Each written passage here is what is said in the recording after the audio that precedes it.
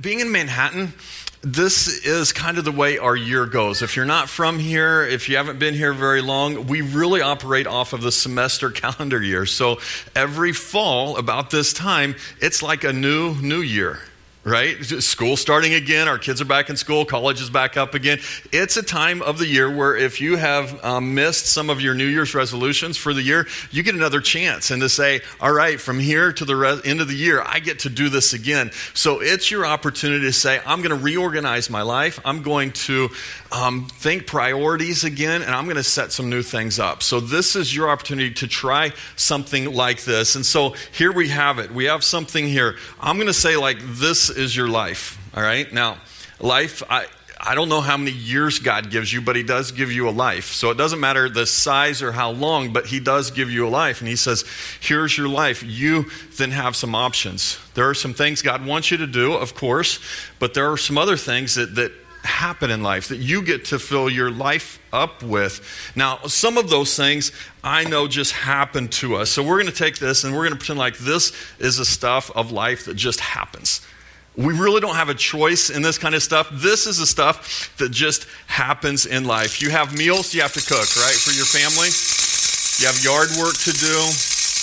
You have homework to do if you're a student. Life just kind of fills up like this. Laundry, the washing machine breaks, you get water in your basement, right? You've been there. A flat tire. This is the kind of stuff that after a while, man, this is about the type of stuff that just, we don't have a choice in. It just comes along, and this is what fills our life. About this much. Now, here's the hard part. Too often, this is what we base our life goals off of, the happenstance. And this is what we allow to drive our life. Heard about an airline pilot that came across the radio from the cockpit to everybody else in the plane, and he said, folks, I got some good news and some bad news. The bad news is we're lost. The good news is we're making great time. So what is it for you?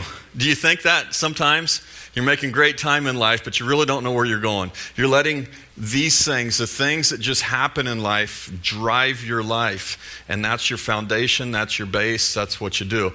There's other things, though, that we do get to choose.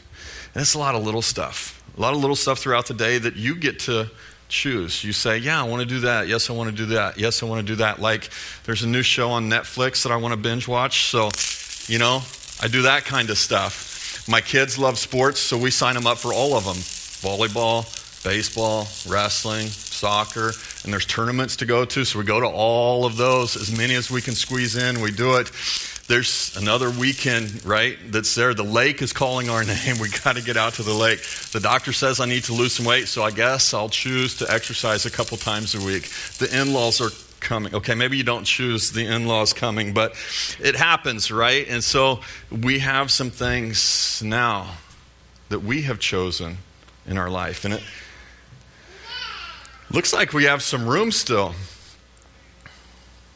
Looks like we've got plenty of room to do all the other stuff that we want to do. Looks pretty good. Plenty of room to make sure everything else happens. And so we have these things that we would call bigger priorities. Not these little rocks, but these are the big rocks of life, the priorities. So we say family, right? Family's important. So I'm going to put my family in there. My friends, my relationships, this is important. So we're going to squeeze this in. I have to go to work, right? The Bible even talks about it. We should work. So we put that in there and we say, okay, work's important. I've got to do that. There's some other things in hobbies. Man, if it wasn't for some hobbies every now and then, and I think this is biblical, recreation of yourself. It's good to find something to release from everything else. So some hobbies are good. So we place those in there.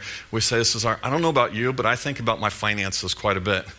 It occupies my mind and different. That's what we work towards. Finances are important. So we got to have those in our life. So we try and squeeze those in. And then we get to this one. And of course you're at church. So we're going to talk about God, right?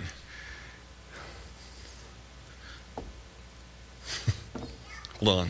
Maybe we can get God to balance up there somehow. but he doesn't really fit. So we try all kinds of different things. We say, okay, maybe for a little bit I can take some of these out. And if I take my hobbies away and some of my finances, maybe I can try and get God in there, but it still doesn't fit. And then I operate and I try and get work and family to fit together. Sometimes it's better to be at work even, right? You're like, it's quieter there. And so you're like, I'll put that as a priority over the others. But no matter how we try to do this, it's still a balancing act, and it just doesn't fit. And life can feel full, but at the same time, it's not empty, it's overloaded. And you get to a point where you're like, I'm just glad I made it through the day. I'm just glad another week of my life is over. Whew, we made it. We made it through the summer. Yay. Now we can kick into another busy schedule in the fall. But yet we're trying to balance all the important stuff way up here. And here's the line. This is an important one. Until you really take the time to sit down and identify what's most important, everything seems important. And so we try to do it all. And oftentimes we let the things that are down here really drive where we're going and what we're doing. So here's your chance to start over. Here's your chance to say, what am I going to do? How are we going to make this work? Now, here's what I want you to understand and know on this. You don't have to throw all of this out. In fact, you really don't have to throw much of it out at all. It's not about what you throw out. It's about what you put in first and what you prioritize in life. Now, here's where, to me, the illustration gets a little weird. It's not perfect. Because I'm going to say that this is the God rock, but if you really break it apart, he's one of the many rocks. He's not one of the many rocks. He is the rock. He is the one that we need to set as a priority and be first. And it's not just first amongst all the other things. It's first in everything. Matthew 6:33 says, but seek first the kingdom of God and his righteousness, and all these things will be added as well. And here's what I've learned as well. I've learned this about God. I've learned that there are some things that God cannot do. Have you ever thought about it like this? You're thinking, did my pastor just say there's things God can't do? Yeah, there are some things God cannot do. God cannot lie. He is truth. So there's the thing. God cannot lie about anything. God cannot sin. Sin and God cannot operate together. If there's sin, it's not God. If there's God, there's no sin. God cannot sin. God cannot hate people. We've seen this in our society in the last couple weeks. No matter who you are, no matter what you've done, God loves you. He may not like some of the things we've done, but he loves you. He cannot hate each other, and therefore we need to love each other as well. God cannot break a promise. If he's made a promise to us, he's going to keep it. And here's one other thing I've learned. God cannot be second. It's one of the great commandments, one of the first 10, right? Honor him, put him first. He has to be the first one in our lives with us. We have to place him in there first, and then we can take some of these others. My relationships, right, with others, my family. I can take other things like my hobbies. Man, I can have some hobbies, and it's a good thing for me to be able to do. My finances are important. I've got to think about those. Work, yes. Go to work. Get a job, earn some of that. We put those in there. And if we put these things in first and talk about this with God and the priorities correctly, then you know what? Life's going to happen. There's going to be things that happen. You're going to have to cook some meals. It's going to happen that way. Your yard needs mowed.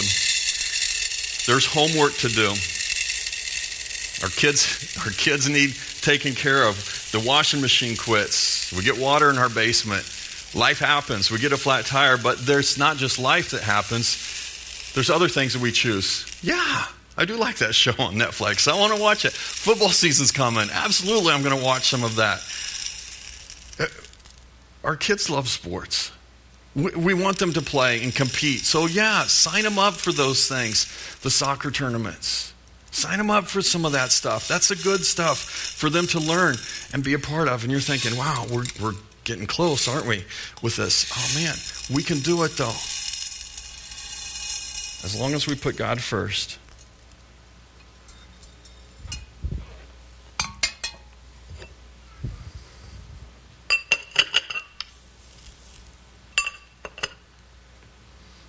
There's room. Matthew 6:33 works. Put God first and watch what else he can do with your life and how he can bless you through that. Now today we're starting this new series called First Things First. And to me, one of the most important things that's a part of this that we can learn lessons from, that I think God tries to teach us, and I know you're gonna question this as a pastor. You're gonna say, I knew he was going here. You've already seen it with your handout and your bulletin today. It's our finances. It's our stuff. It's our resources that we have. I believe that it's God's chief competition with us. When we start to look at other areas of our lives, when it comes to our finances, oftentimes we push God to the side. But God says, no, that's the opposite of what you need to do. The reason is this, is because we will often look at our finances, at our resources as security for us. If I have enough money, if I have enough resources, then I can do it. Then I can make it. Then I can make ends meet. Then I can make it happen for my family. Then my family is secure. Then I am secure in this. And I mark my identity, I mark my worth, my self-worth with my net worth. And God said it shouldn't be that way. In Matthew chapter 6, as Jesus, again, he's telling this story. Matthew chapter 6, verse 24, he says, no one can serve two masters. You will either love the one and hate the other. You'll be devoted to one and despise the other. And then he closes it this way. You cannot serve both God and money. And if you're putting your resources and your money ahead of God, he says that's backwards and that's wrong and you can't do that. In fact, Jesus, over and over and over again, he uses resources, our money. It's the most common application to truth. When he wants to teach us a truth in Scripture, oftentimes he'll use money as a way to teach us that truth. You know why? Because we listen when it comes to money. When somebody starts talking about that, what's he saying? I want to learn. Can I learn anything from this? I want to grow. So Jesus uses it to teach us lessons. Money is actually the second most common theme throughout Scripture. Next to salvation, which is important for our eternity, money is the most second common theme. It's what's important to us while we're here on earth. And Jesus uses it over and over and over. In fact, he talks about money more than he talks about prayer. 5 times more than he talks about prayer, he talks about money. Heaven and hell combined, he talks more about money than he does heaven and hell. 1 out of every 6 verses in the Gospels is on our stuff. It's about our stuff, our resources. 16 of the 38 parables that Jesus teaches is about resources. Our money, our stuff. And if you don't know what God wants you to know about your money, how can you do what he wants you to do with your money? And I believe this is where the devil comes in. He really wants you to believe that the church, your pastor, has no place teaching you about resources. All he wants is our money, right? That's all they're after. No, that's not true. It's bigger than that. It's more than that. I believe we should be digging into it. In fact, I think we should probably be digging into it more than we do. Maybe we should talk about it even more, because this is what I know. Again, Matthew, in his book, he writes about this as Jesus. Again, Matthew chapter 6, is starting in verse 19. We're going to hit a couple of them here in Matthew 6. He says, don't lay up for yourselves treasures in heaven where moth and rust destroy, but lay up for yourselves treasures in heaven where moth won't destroy, where rust won't take it away. Plan for your eternity with the stuff that you have. Lay up for yourselves treasures there. And here's why I understand this. It's because your money talks. Your money tells a story about you. Your money, if you watch what your money does, you can read somebody's priorities by where they spend their resources, by where they spend their money. You can say that's a priority to them. They really care about that because they're putting their money behind it. Your money really does talk. It tells a story about us. And I don't know about you. Maybe you're about the same age as I am. Maybe you grew up reading this. I learned a lot of my life lessons by reading a comic strip. Calvin and Hobbes. Did anybody get some good ideas from Calvin when you were younger? I learned a lot from Calvin and Hobbes when I was younger. I know it's not in print anymore, but I love this little comic strip. And here's a lesson we can learn. Here's Calvin and his pet tiger jumping across the river, and he says, Hobbes, do you think our morality is defined more by our actions or by our hearts? It's a good question from a little boy, isn't it? His pet tiger responds and says, I think our actions show what's in our hearts. And if you're like Calvin, you do this, right? It's a good thought. And then he thinks about his actions, and he says, I resent that. I don't know about you. Maybe you're sitting there thinking that same line towards me right now, towards Scripture right now. I resent that. How can you say, where I should spend my money, what I should do? How can you say that where I spend it matters? It's Jesus that's saying it. Matthew 6, verse 21. Let's finish this little scripture up. He says, because where your treasure is, there your heart is also. Your money talks. Your money tells a story about your heart and what matters most to you. And here's what I understand about God. He doesn't need your money. He's got enough of his own, all right? He's pretty good at this thing. He's got enough resources. He doesn't need your money, but what he wants is you. And he wants your heart. And he knows that your heart is going to follow your stuff and your resources. And so it's our way to come back to him and worship him. It's an act of worship for us to say, God, I trust you with my resources. God, I trust you with my stuff. And so we worship God by what we do with our stuff, by how we spend our resources, our money, and we can worship God all week long by how we steward the stuff that he has given us. Here's a story. I would love for you to turn here. If you have your Bibles, Mark, if you have your phones, go here and look at this one. There's something in this passage. Mark chapter 12 is where I'm going to read just a little story out of. Mark 12. This is a story that Jesus is telling. Mark's telling the story, but it's about Jesus and what happened.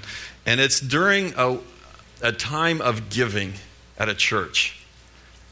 This was during the offering time at a church. And Jesus is sitting back. And this is a story that Mark tells about this. Mark chapter 12, verse 41. And he says, and this is Jesus sat down opposite the treasury and watched the people putting money into the offering box. Okay, hold on just a minute. Really? What would you think if I walked around while we were doing the offering and watched what everyone put in? Would it change what you did? What if it wasn't me? What if it was Jesus? You would think it was weird if I did it, right? But what if Jesus stood back and watched all of us give? Well, he did on this time. He watched people put money into the offering box. Many rich people put in large sums. And a poor widow came and put in 2 copper coins, which made 1 penny. 2 different coins, which made 1 penny. And she didn't keep one of them, a half a cent. She put them both in. And he called his disciples, and he said to them, truly I say to you, this poor widow has put in more than all those who are contributing to the offering box. And they're thinking, no, she only put in a penny. Those other people put in way more than that. But he says, for they contributed out of their abundance, but she gave out of her poverty. And she has put everything she had, all she had to live on. They gave off of what was left over.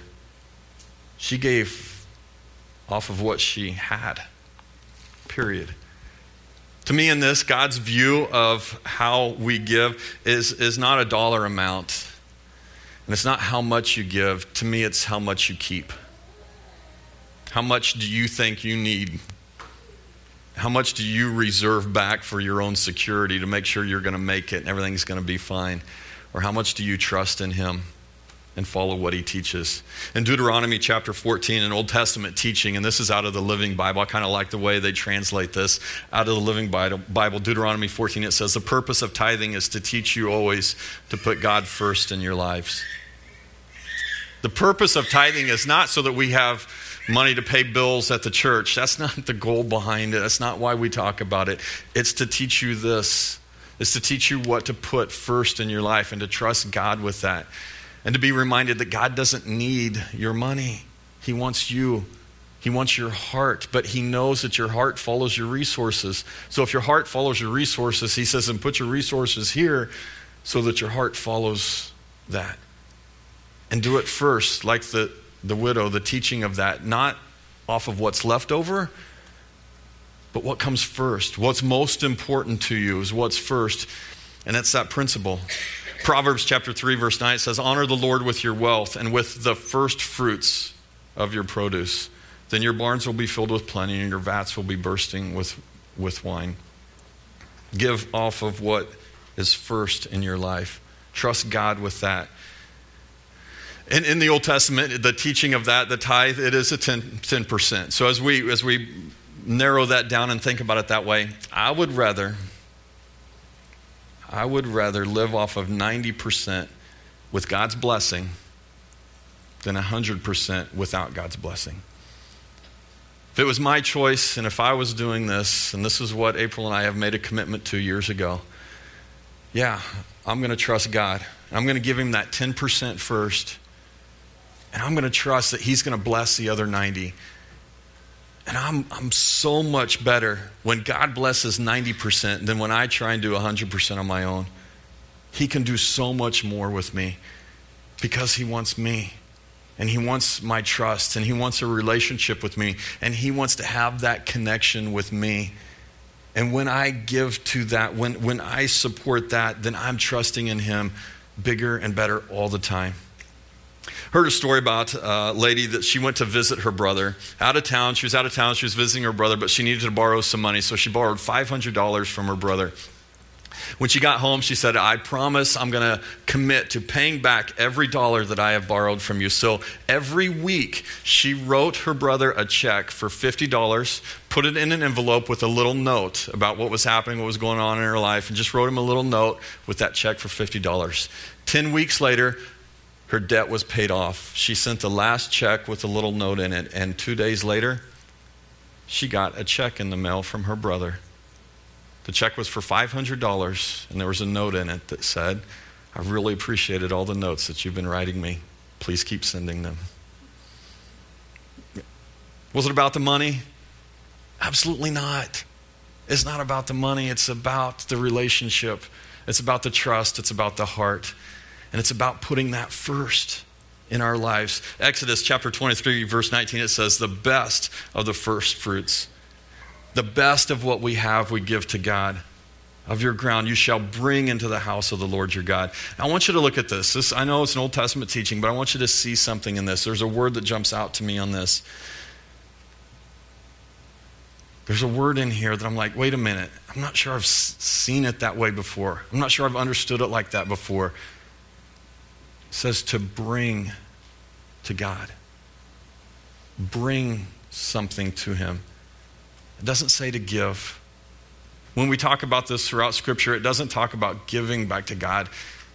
It talks about bringing to him. So we have to unpack that a little bit. We have to say, well, then what does that mean? How do we see that? Well, I'm sure most of you drove here today, right?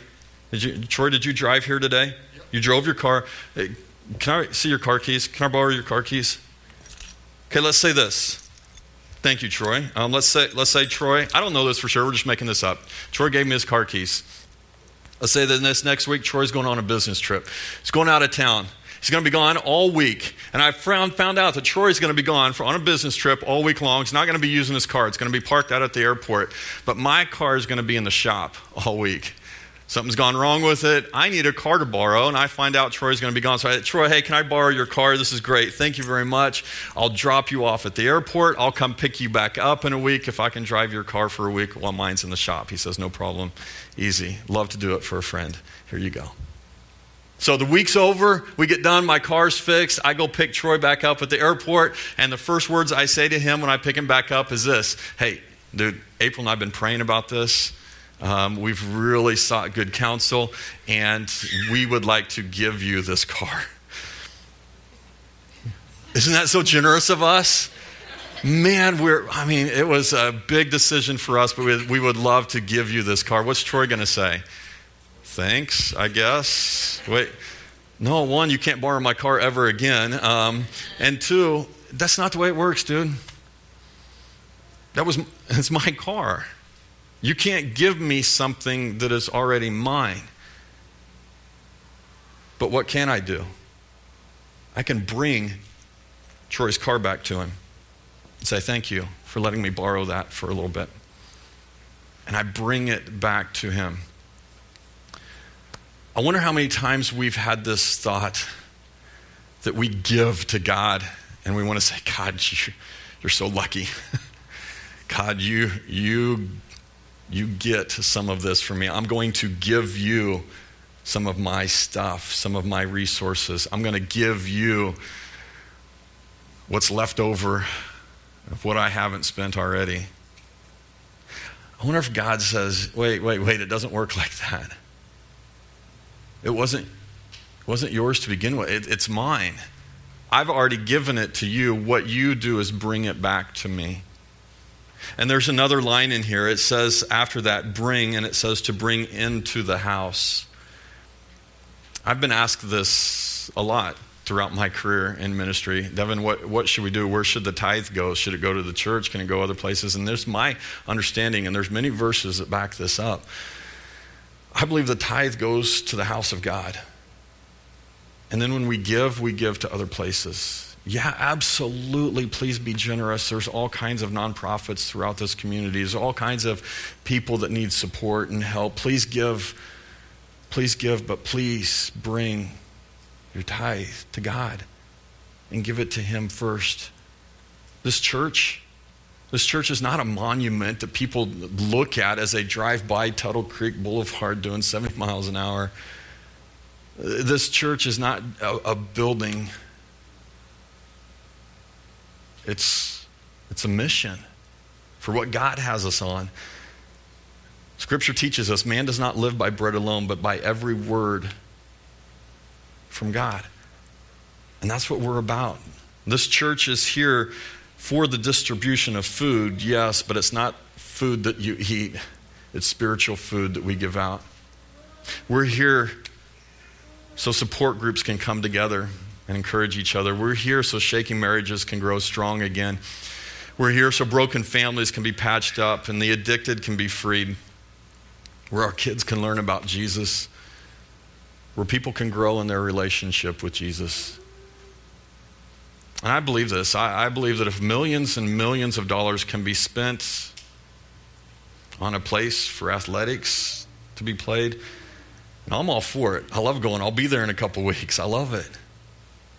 But if we can spend millions of dollars on buildings like that, we should have no problem being generous to a place that shares the love story of a God who cares about His children and those that don't know Him yet, people that are lost and hurt and sick and hungry and scared.